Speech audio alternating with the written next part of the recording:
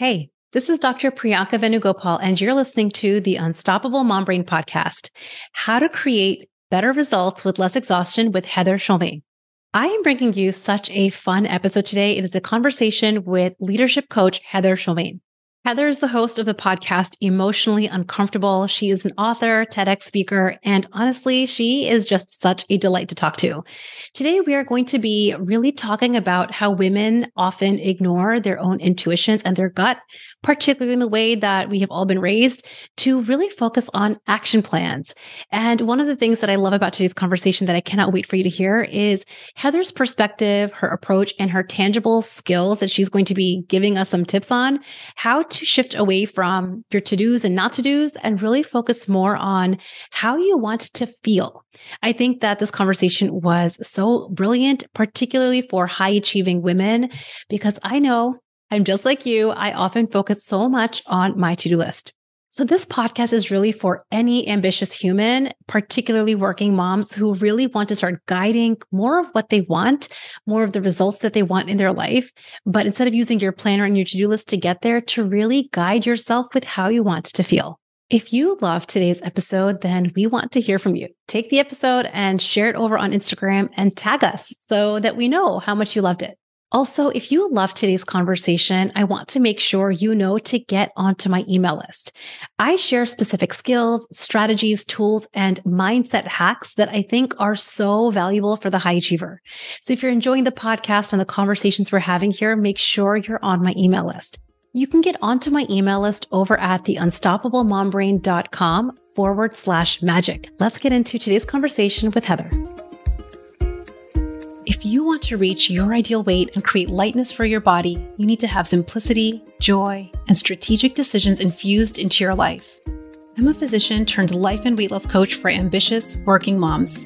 I've lost over 60 pounds without counting points, calories, or crazy exercise plans. Most importantly, I feel calm and light on the scale and in my life. There's some delicious magic when you learn this work and the skills I'm going to be teaching you. Ready? Let's get to it.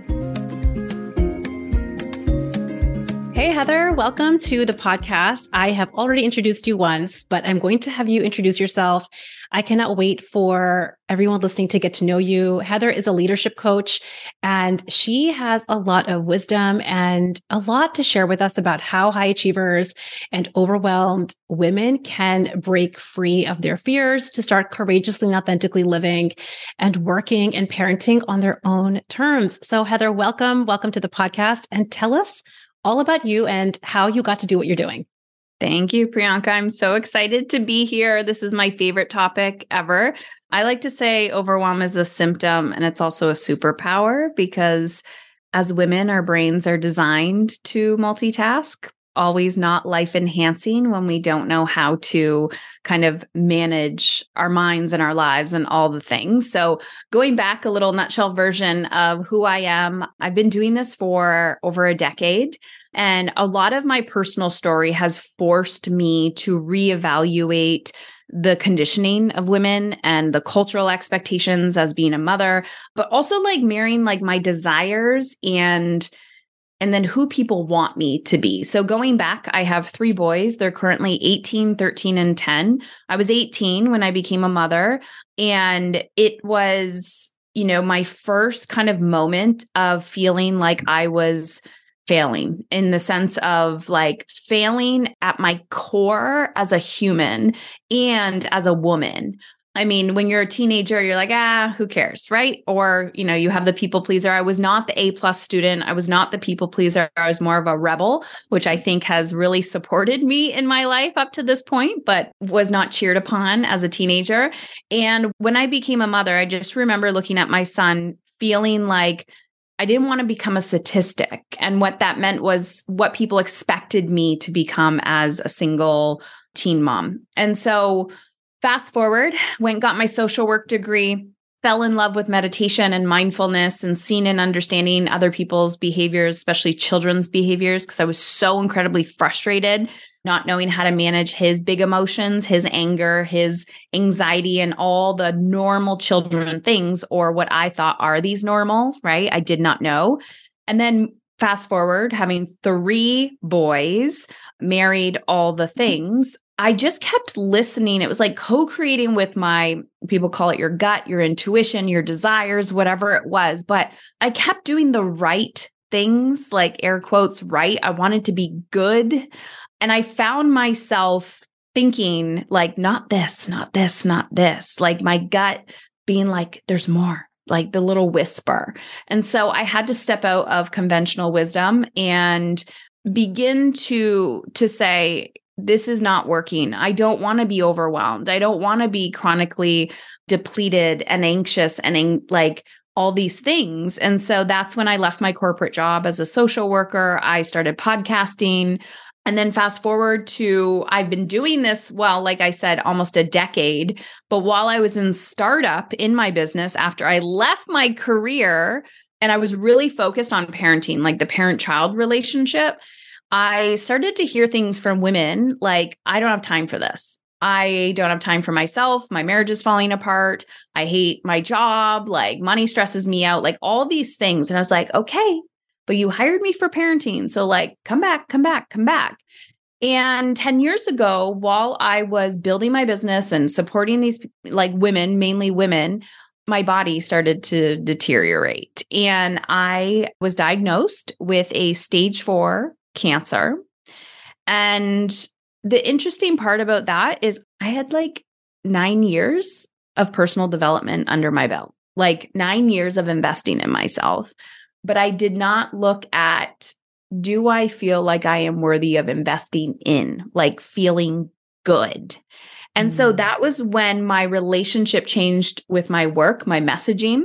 That was, we care so much about our children. We care so much about being good for everybody else. And we think that how we show up doesn't matter. We think that it is selfish to invest in ourselves, time, money, and energy. But what happens when we don't?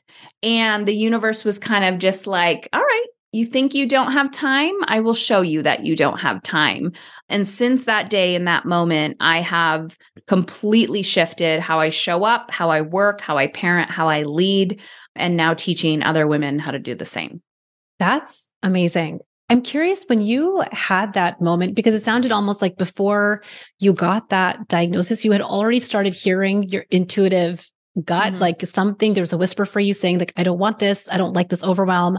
What do you think it was that was blocking you even before that diagnosis, that was blocking you from listening to your gut? I say this only because I think that there are so many women and high achievers that they do get the whisper, they get that intuitive hit, like, this is not right. I don't like this. I'm working too hard. But then they kind of bulldoze over their own intuition and their own inner desires. And I think that that gets practiced and then eventually blocked. So what do you think it was that was blocking you from listening to that intuitive hit? And then, of course, I understand that your diagnosis probably propelled it forward. What do you think it was for you? Giving myself permission to feel good. Like, get permission. It was just permission. I mean, I scream all the time from the rooftops, like, please do not get a stage 4 diagnosis or something traumatic happening to you for you to check the box of suffering. Like, I actually remember the moment where I'm like, okay, I'm done. I will never, ever suffer this much again in my life. Like, I am done. But the fact that I could make that choice, it was an intentional thing. Like, all these life things were happening to me, but I had choice, like everyday choice. Am I going to drink the water, or am I going to pour yet another cup of coffee? Am I going to like bulldoze through my to-do list, or am I going to put a boundary and say, whoa, you've been at the computer for 4 hours, get up and go get some sunlight for 20 minutes, then re-enter. Like, I had to realize that I did have more control over how I felt than I gave myself permission to actually believe. And a huge part of that was that I had to become the leader and the mentor and the thought leader, and I'm using air quotes, that I was seeking out. I couldn't find women at the time that were doing the quote unquote work-life balance, which I don't believe in the term balance, but there was people that were like, business, you can kill it at business, but then you're going to suffer at home, or like, vice versa. And I don't believe in like a perfect alignment, but I didn't want to give up on my dreams of growing a business or like the desires inside of me to be a good mother. And I knew that I would be resentful at my children. I just knew intuitively. So it was really about permission, but it's very uncomfortable to realize like you're leading a new path and you're going to be judged for that. I actually think about permission a lot because I think this is a common thread with high achievers. And I've always thought about, where does this desire for permission come from? Because we're not born with it, right? When we're born, like a baby comes out, they come out crying. They're not asking for permission to cry, to pee, to poop, to be demanding, to ask for all the things. They just ask with no permission. They have this like unbridled desire and they just like let us know exactly how it is. And I think along the way, society and our families of origin and the grownups that we're around train us, right? They're training us and teaching us like, listen, you need permission to have such a big reaction. You need permission to feel this way. You need permission for all of these things. And I kind of wonder, at what point is it for us that women, especially, because I don't see this as much with men, what point is it for women, especially, that they internalize it to the point that it starts driving their whole life? I mean, I think high achievers especially are looking for permission from work, bosses, partners, kids, to listen to their intuitive gut. And I wonder why. What do you think it is about women especially that take this so internally? I think it's fear, because when I look at myself, before I became a mother, and because I became a mom at such a young age, I didn't identify as a high achiever. Like no adult, no teacher would have told you that. Like I was the least likely to succeed, because in a state of fight or flight, I would shrink. I would sleep. Like sleep was my drug of choice. So I wasn't like outwardly anxious in that sense. I just tried to numb my feelings through sleep and avoidance. And so the high achieving actually came from a drive of failing as a mother and then having to overcome and being the responsible one for other people. So as I went into adulthood, the permission seeking is interesting though, because I had I'm just going to say I identify as a rebel. So I never had an issue of being like, but why do you do that? Or just questioning, right? People tell me what to do. I'm going to do the opposite. So that was not healthy as well, because people are like, you're going to fail. And I'm going to say, I'm going to show you, right? Like I was trying to prove it to the world. That's not healthy either. So as I'm doing all the things, I'm getting pats on the back as well. Like, look at you, you're super mom, you're so young. But internally, I'm like, I'm dying. Like, this is not good. It's not sustainable. I can't do this forever. But it's like, don't let them see, like, you got to keep going. You're responsible for another human now. And so I do see this in a lot of high achieving women. Like, it's not just your families. Now you have teams around you. Like, you're responsible for other people. And you don't know, like your identity is wrapped around it. So you're like, I don't know who I am without this drive inside of me. But for me, I actually, at first, it was driven from a place of fear. Like I took the action because I wanted to run away from my fear of failure. And then I was just like, oh, yay, people are giving me accolades for this. Like, I'm doing good. I'm doing good. Keep going, keep going, keep going. And I knew, like, you got to stop. You got to slow down. You got to do this. But I was like, I can't. And I remember being like harshly judged by family and friends for the way that I decided to do things. Like, because I was so young when I became a mom, I wanted to go away, like, to what normal people would do in their 20s. Like, I wanted to explore the world. I remember being judged for that, like from my own family. And I'm like, but there's a part of me that like really needs this. And I can tell if I don't do it, I'm going to be resentful at my child. And I can't do that either. But I see this all the time with my clients at the top. When they're like ambitious, they're like, I can't slow down because everything will crumble. And I'm like, is that true? Like they're driven by fear. It's this fear of this false evidence that appears real. And once I get them to feel that fear, like the actual feeling, which is why my podcast is called Emotionally Uncomfortable, because it's like, sit in it. Oh my gosh, everything didn't crumble. And I was like, no. But when we don't know how to manage the fear, that's why we overachieve and burn out. I, first of all, love that you call yourself a rebel, because I call myself a recovering people pleaser. And so here we are. It's like two ends of the spectrum, right? So for me, growing up, if like an adult figure was like, go do this, I was like, okay, got it done, check, and I think it's so fascinating that on either end of the spectrum, whether you identify as a rebel or you identify as a people pleaser, this is something that will infiltrate into your lived experience. And I wonder, I think a lot of what you were just talking about, where when you get to the top and you're considering challenging some norm, a rule, you're worried about it all crumbling down. One of the big themes that I find, I'm curious what your experience is with this, is the idea of always not being enough. Either I'm not doing enough or being enough. This has been a theme in my coaching group now for a couple of weeks, where women are really having a hard time, uncomfortable. They're feeling emotionally uncomfortable at the idea of challenging this impossible standard that they have set for themselves at work, as a mom, in their relationships. And there's a fear, if I say no, if I challenge this rule, then there is something that is not enough. So what do you say to those women that are being driven? There's a fear, right? Kind of what you were saying, that if I challenge the standard, I'm not enough, and they feel like that's what's holding them back. Okay, I love this conversation. So I love that you call yourself a recovering people pleaser, because although I identify as a rebel, I also call myself a recovering rescuer. So I went into social work. Like, I wanted to rescue people. Like, that's the legal, respectful way to be a rescuer. Like, or you go into a healthcare field, or you become a coach. Like, you're still I remember seeing a meme or a reel on Instagram. It was like a comedian talking about his therapist, and it was like, his therapist is saying, "You love collecting broken people." And he's like, "So do you." And I was like, that's so true. It's like the legal way, right? So recovering rescuer, I'm like trying to rescue people. And I have seen that was me not wanting to like hold a boundary with people or let them rescue themselves. Again, because who am I if I'm not rescuing people? Like, I think the reason why this not enoughness is our value is tied to it. Our identity is tied to it.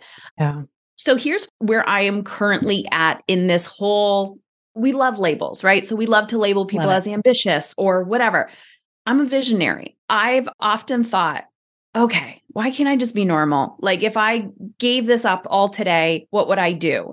And I'm like, wow, that would be difficult for me. Like, that would not feel comfortable, in the sense of like, that's not how I'm built. I want to create. I want to whatever. So my team will say to me, like, we hit this milestone. Do you want to celebrate?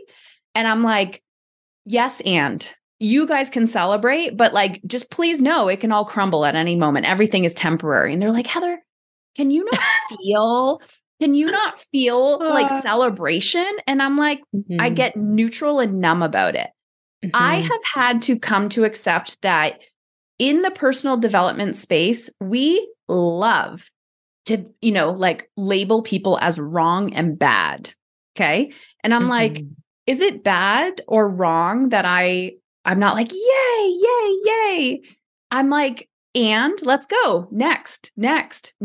Maybe it's the shadow side of being a big dreamer, a big thinker.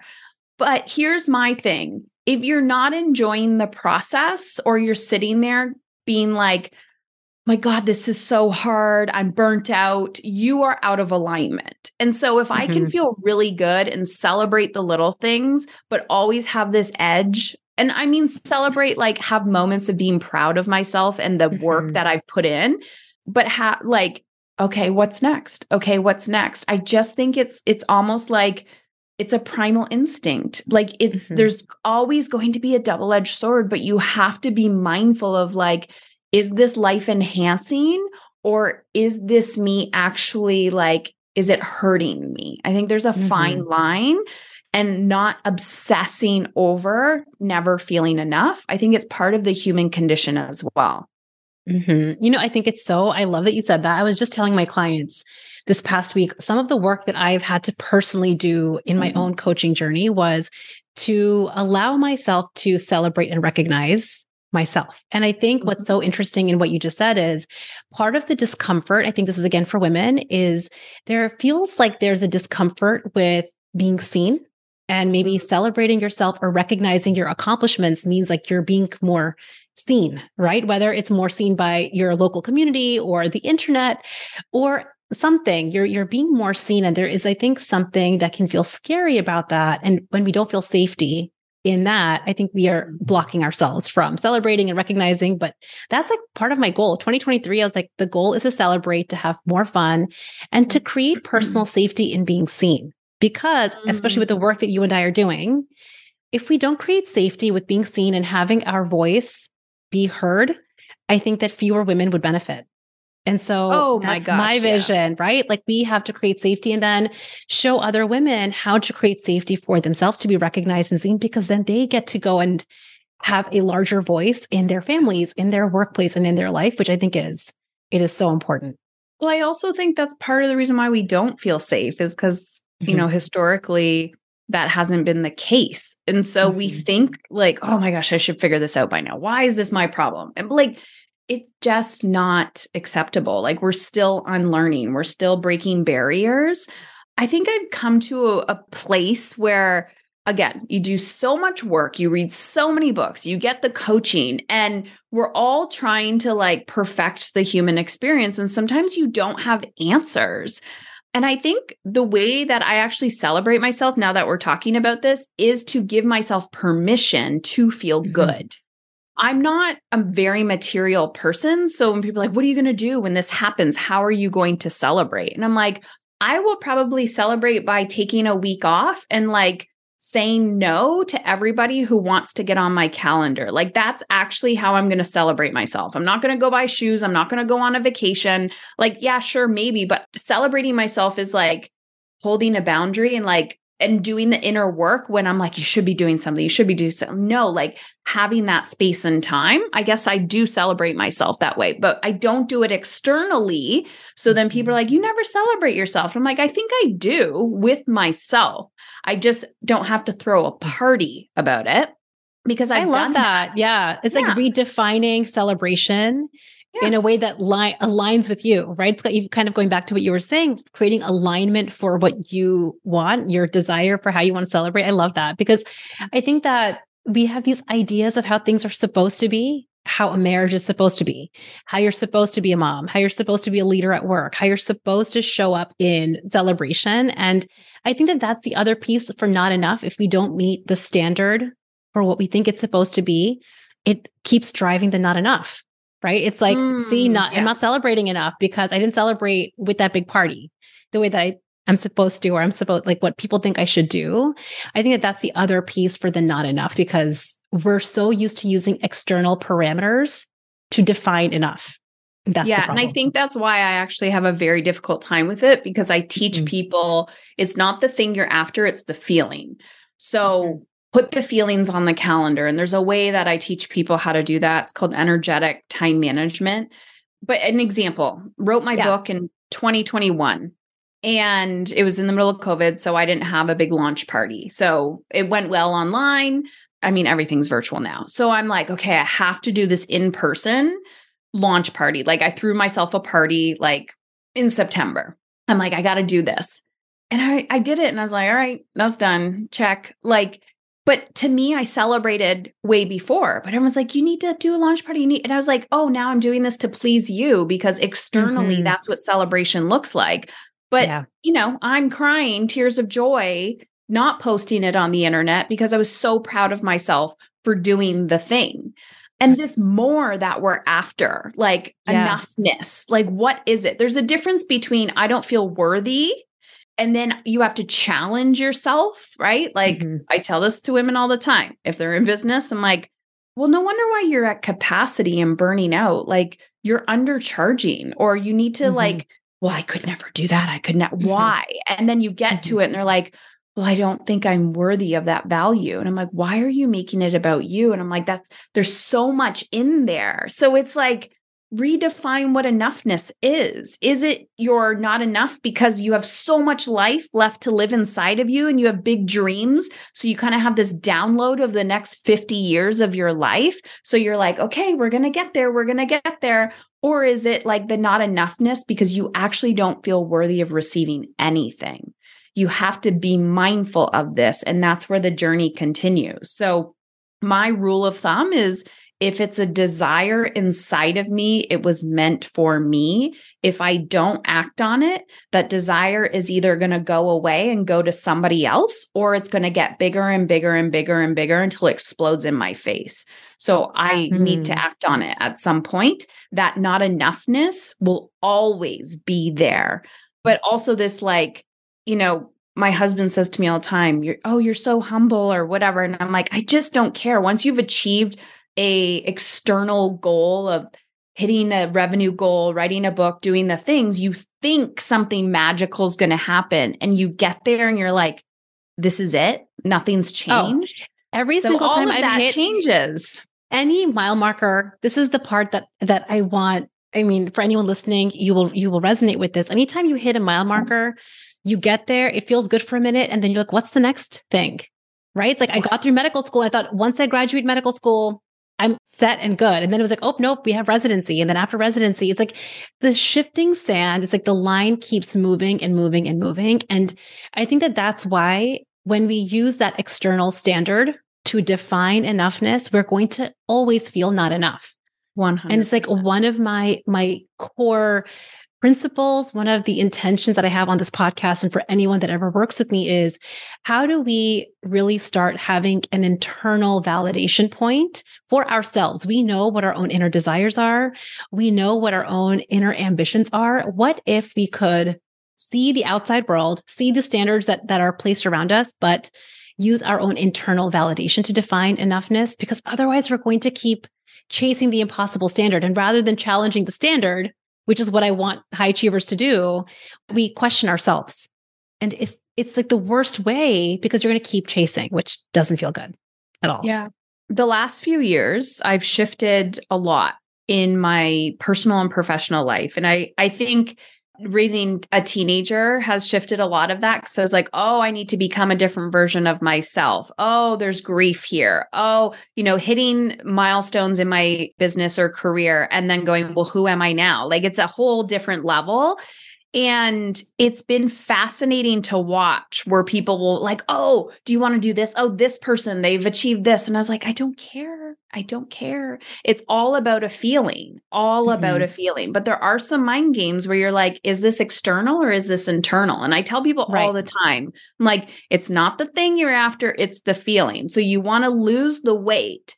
How do you want to feel when you lose the weight? You want to feel lighter. You want to feel energized. Then you need to create that feeling today, not someday. Right. Oh, that's so good.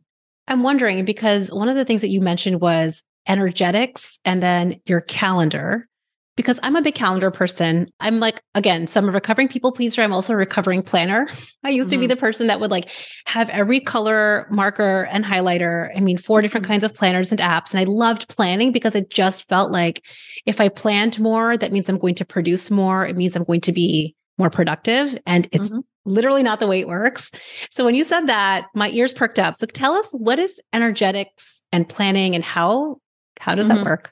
So let me ask you this. When you are you the type of planner that you plan? Do you actually follow through with the plan or you just love the planning process? So my old self used to make all the plans and not follow through on the plans. And now when I plan, I follow through. That's been a long journey to get there. But I was someone that would make the plan and then feel like, ooh, that was really like I've accomplished a lot, but not actually accomplish anything afterwards and then just make a new plan. So every Monday we're making brand new plans and throwing away old plans. Yeah. It's like a form of perfectionism. It's a form of like the plan without the action. So I tell people, I'm like, great. What's the action that you're taking? They're like, well, I'm not taking any action. Like, that's why you're not getting the result. But the second you start taking the action is where the feeling comes in, right? The resistance, the not enoughness, all of that. So I like planning-ish, kind of. I go in seasons of loving it, not loving it. I think because now I've conditioned myself that like creating a plan doesn't create transformation. It's just like 10% of the whole bigger picture. So energetic time management is getting clear on how you want to feel and then reverse engineering it. So I teach a process. There's like literally a little mini course I teach on my website. It's in my bigger coaching as well. And what we do is, number one, you get clear on how, like what it is that you want. So you can say, my favorite journal prompt that I use is, wouldn't it be nice if? And wouldn't it be nice if is not asking you your goals and desires? It can be. You could be like, wouldn't it be nice if my business hit $1 million, $10 million? I don't know.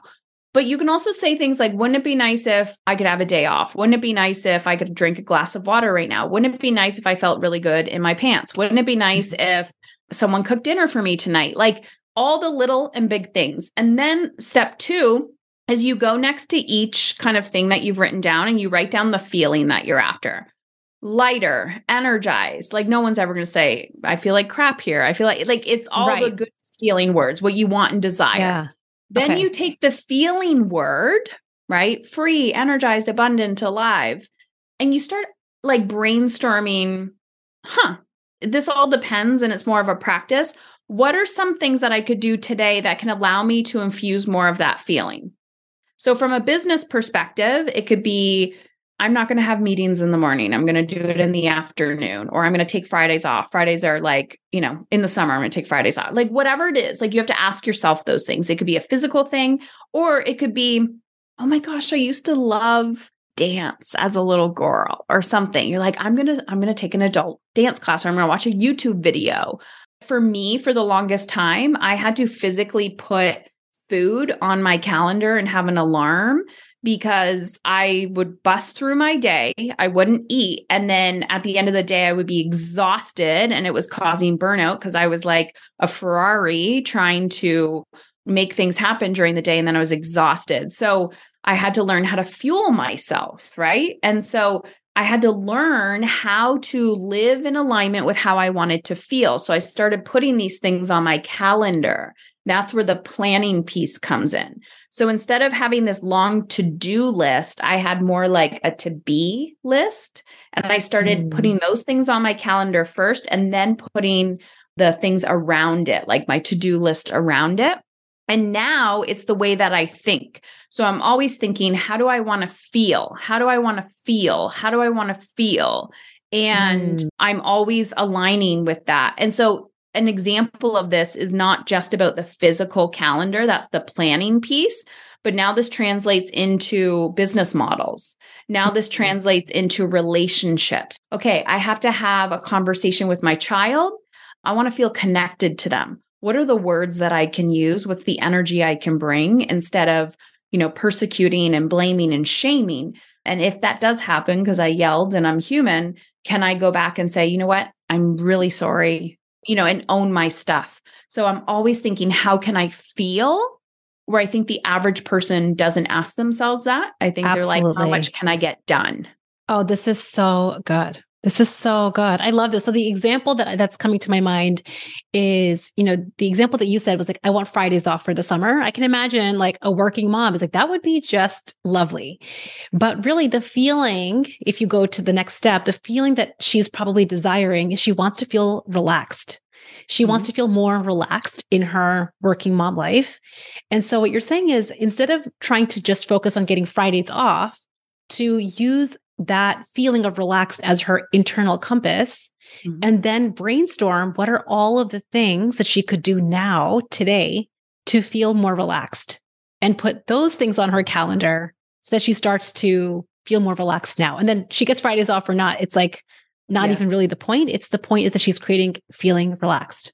Is that what we think we need versus what we actually need are two different things. So, when we're coaching people come in and be like, I need to do this or I need to do that. And I'm like, well, if you knew how to solve your problem, you would have solved it by now. So it's not just because you're not following through.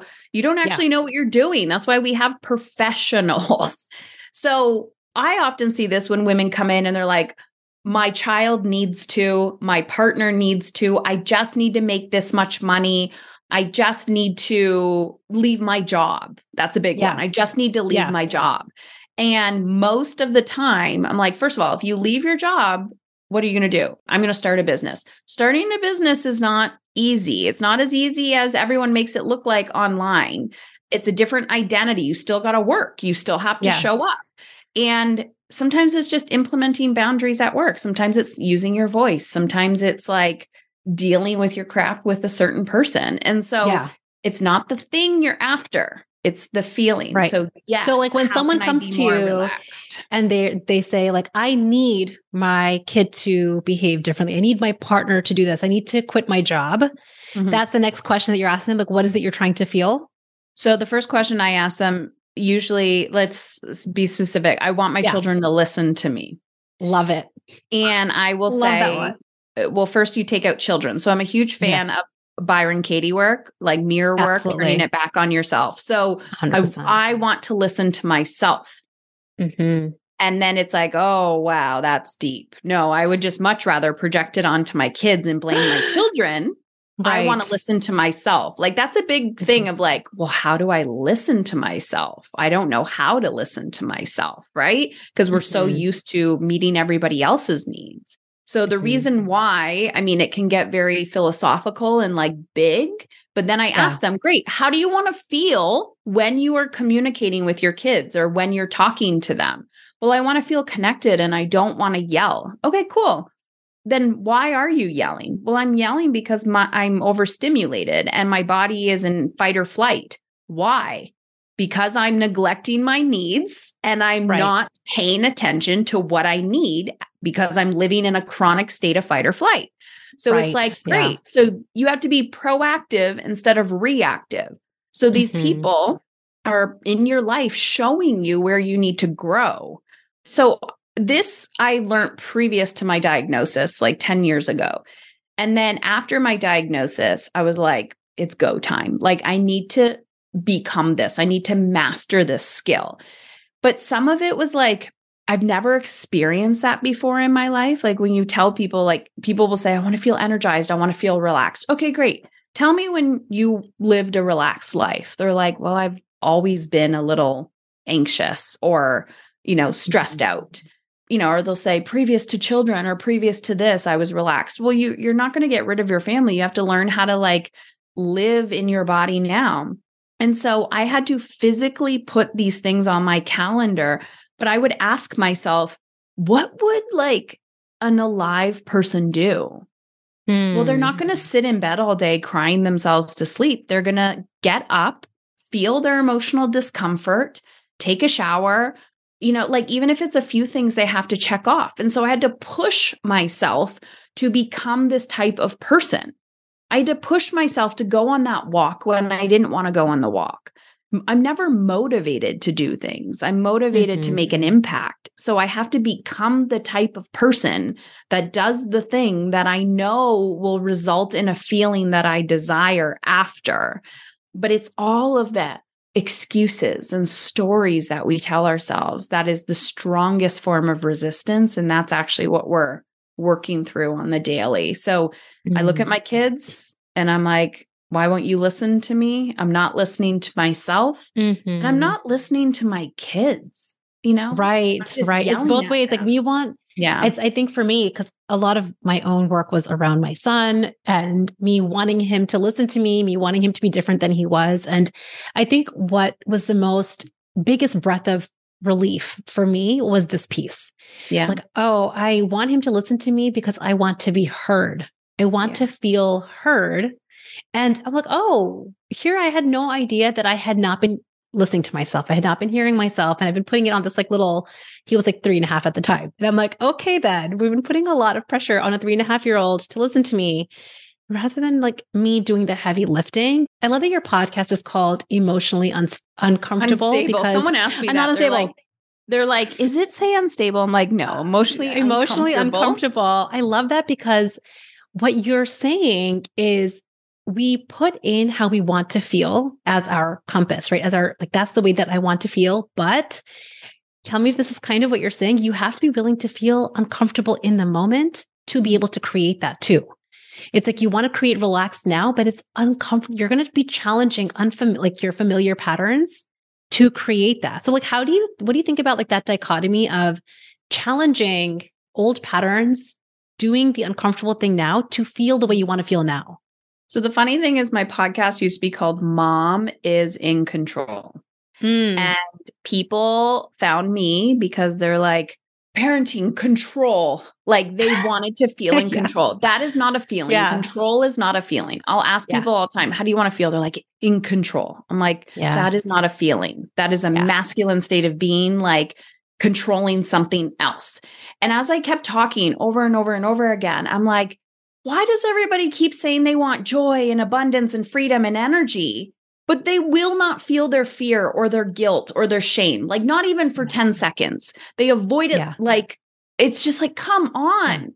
Yeah. Oh, well, I can't do that because that would make me feel guilty. Oh, I can't do that. That's too scary for me. That's a big risk. I'm like, I just told you to like do a 5-second video on Instagram. Like, why do you think you're going to die? Like, pay attention to this. Why are we allowing our feelings to control us so big? It's self-awareness, right? So absolutely. Yeah. Yes, there's that moment. If I want to, I don't know, there's so many things I could choose from, but like example, something so silly. I have all these things I need to get done today. I also need / desire to go to the gym. Yeah. Going to the gym, there's resistance around it for me, but I feel amazing when I'm done. That is not my comfort zone at all. For some, it is.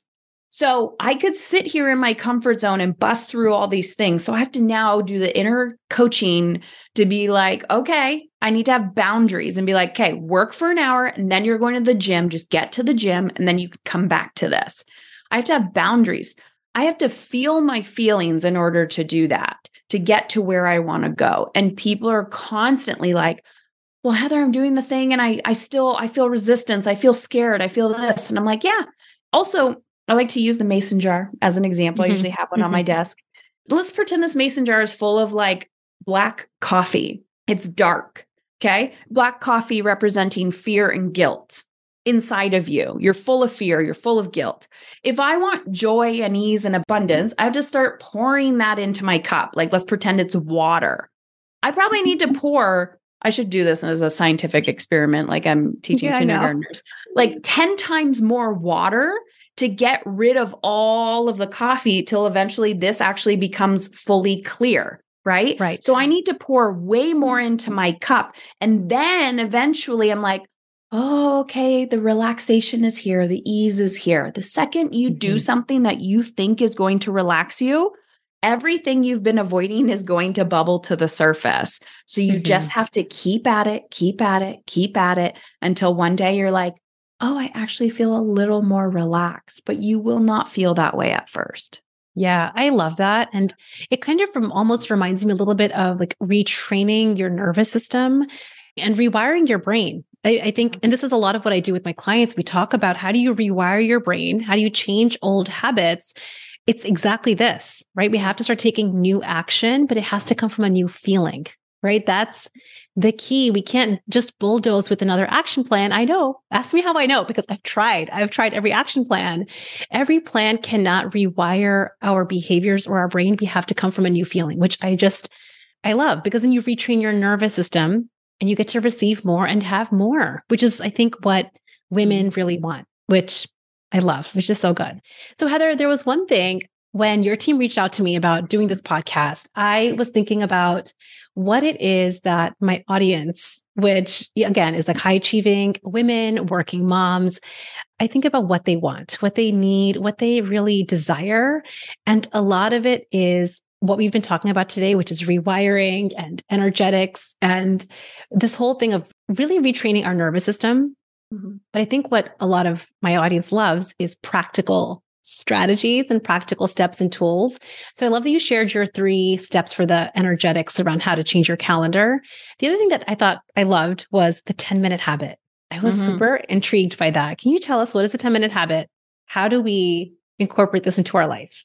Yes. So this was inspired by James Clear, The Atomic Habits. So I love surrounding myself with science-minded people. And the ones that I trust, I'm like, great, you do the research, but I am not a science geek. Like, I'm not going to do the science. So I'm like, all right, I trust you. Let's do that.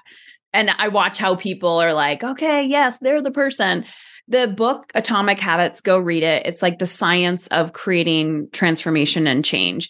And James Clear talks about this 2-minute rule, like break everything down to 2 minutes, right? You want to go to the gym? just put your shoes on, like day 1, day 2, get in the car, day 3, shoes on, get in the car. You might drive to the gym and then turn around and go home. Like the breaking it down to basics. So I'm like, how can I take this concept and marry it with my energetic time management process, which is like managing the energy, not your time, based on like what you desire. So we went through the process. You've discovered that your feeling is relaxed. You're like, what is the thing I'm going to do on a daily basis that feels relaxed? I have no idea. Let's pretend you're like, I'm going to go for a 10-minute walk in the middle of my day. And that actually makes you uncomfortable. Okay. So it needs to be emotionally uncomfortable. So you're like, oh, wow, no, I could never do that. I just need to plow through my day. So if it makes you uncomfortable, you know you're headed in the right direction. You do it for 10 minutes every single day, like religiously. If you're like, oh, that's my comfort zone, then you have to pick something that is an edge for you. It depends on how your brain is wired.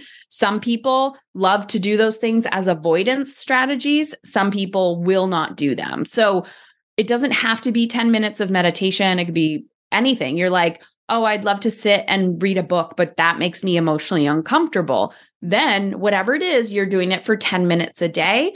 And at the end of the day, you're done. So for me, with the whole workout thing, although it was longer than 10 minutes, my goal at the beginning was just to get to the gym. If I couldn't get to the gym, I had to work out in my garage for 10 minutes, and that was it. So even if I was like, oh, I'm working out, today's a good day, I'm going to keep doing it longer, I would do it longer. But I just committed to something consistently for 10 minutes that was in alignment with how I wanted to feel. And that's the 10-minute habit. And it's a lot more difficult than people think it is. I mean, I'm just even imagining right now, because as soon as you put those words, it's emotionally uncomfortable. You have to pick something at your, I call it like a growth edge, right? Like what's at the edge of your comfort. I think that that's the part that people do their U-turn. They get to their edge, they start to feel emotionally uncomfortable, and then they reverse back. They're like, let's just stay in the zone of comfort. But I think that the thing that tips people over, why are they willing to do the 10-minute habit if it's emotionally uncomfortable? They desire the result more than their current status quo. And I want everyone hearing this to really think about that.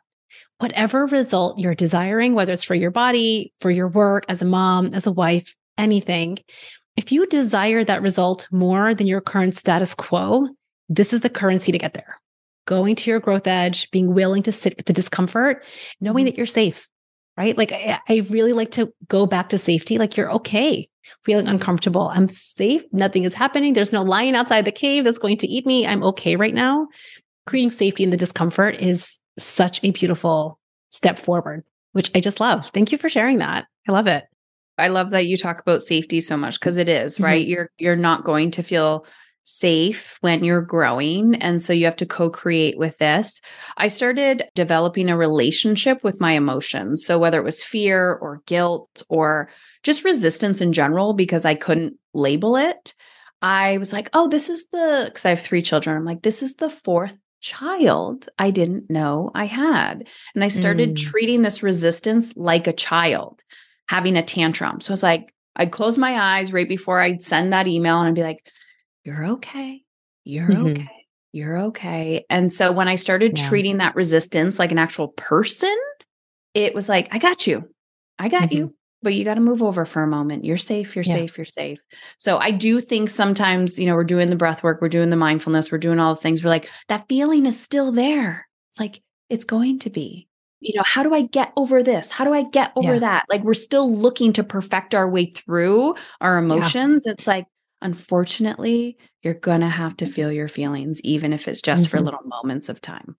Yeah, it's the example that's coming to my mind is like, but I did all the right parenting techniques and strategies, and my kid is still acting up. Like I thought this was supposed to fix something. And it actually speaks back to even this idea of people thinking that they need to fix themselves and other people, when in fact, there's nothing ever to fix. It's actually, we just need to recognize who we are as humans and that there is going to be the good with the uncomfortable. And that's just the real nature of how it is. There's nothing to actually fix when we're uncomfortable, which I just love. I was going to say that's such a juicy statement. And I've started to surround myself with people who are like, thank you for sharing. I greatly dislike when I'm in the presence of people and I'm having a human experience and I'm like, I just need to be heard right now. And they're like, thank you for sharing. Do you need anything from me? I'm like, no, just hear me. I dislike when I'm expressing or letting something out and they're like, well, do this, take this. Da, da, da. And I'm like, oh, you're trying to fix me. I don't want to be fixed right now. So it's such a good reminder that as women, we don't need to know the answer all the time. We just need to be able to hold space as well. And it's also just a good reminder that we don't like that feeling of needing to be fixed either. No. Here we I think this happens often. I know because again, I've done it. We think if only the kid, the partner, the job, the boss, the colleague, the friend were different, then we would get to feel a certain way. And I think what we're talking about is nobody wants to try to be fixed. We don't either. Right. And so what would it look like to embark on self-improvement without that as like the lens that we come into it with? It's just, I'm going to go to my growth edge and I'm going to bust past it. I'm not fixing anything. I'm growing. I think such a different perspective, which I just think feels better. 100%. And people know that when you're in a relationship with them, stop trying to fix me. It's like, yes. Oh, yes. Yeah. It's like, oh yeah, I needed that reminder. Yeah. So good. Heather, it was so good having you on the podcast today and sharing everything with us. Tell all of the lovely listeners how they can find you and learn more about you. Yes. So podcast, Emotionally Uncomfortable. I hang out there a lot. I also have 2 other private podcasts that branch off of this. One's on parenting and one is on business. I also have like the ETM process that we talked about. I break it. It's a little mini course. I break it down into 5 steps for you, workbook, all the things. You can check that out at Heather Chauvin, CHAUVIN.com/free gifts with an S. And all resources are there, where to find me, all the things. If you didn't write all of that down, we'll put the links in the show notes so that people can just directly come and click the link and they will be sent to all of your amazing resources. Thank you so much, Heather. Priyanka, this has been amazing. Thank you. Bye. If you're loving the podcast, you're going to want to grab my free email training specifically designed for the high achiever. This email training will cover the 3 most common obstacles that high achievers face and exactly how to overcome them. I'm bringing you this email training after coaching my clients for hundreds of hours and personally solving this problem myself. These are the most common obstacles that I see holding back dream results time and time again on the scale and in your life. And the best news is that they are solvable. You will not find this information anywhere else. It is seriously magic. You can go and grab this email training over at theunstoppablemombrain.com/magic. I hope you guys have an amazing week. I'll see you next time. Thanks for listening to the Unstoppable Mom Brain podcast. It's been an honor spending this time with you and your brilliant brain. If you want more resources or information from the show, head on over to theunstoppablemombrain.com.